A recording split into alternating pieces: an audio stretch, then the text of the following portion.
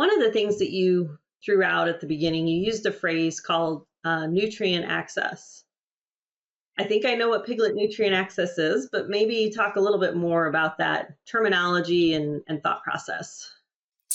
So as a geneticist, we can select on either the whole trait. So we could select for, say, piglet throughput or something, but we could also break it up into component traits. And so this piglet nutrient access, this is kind of how I see the component traits of piglet nutrient access. So it's the number of functional teats, it's piglet birth weight, it's colostrum yield, it's milk yield, it's piglet vitality.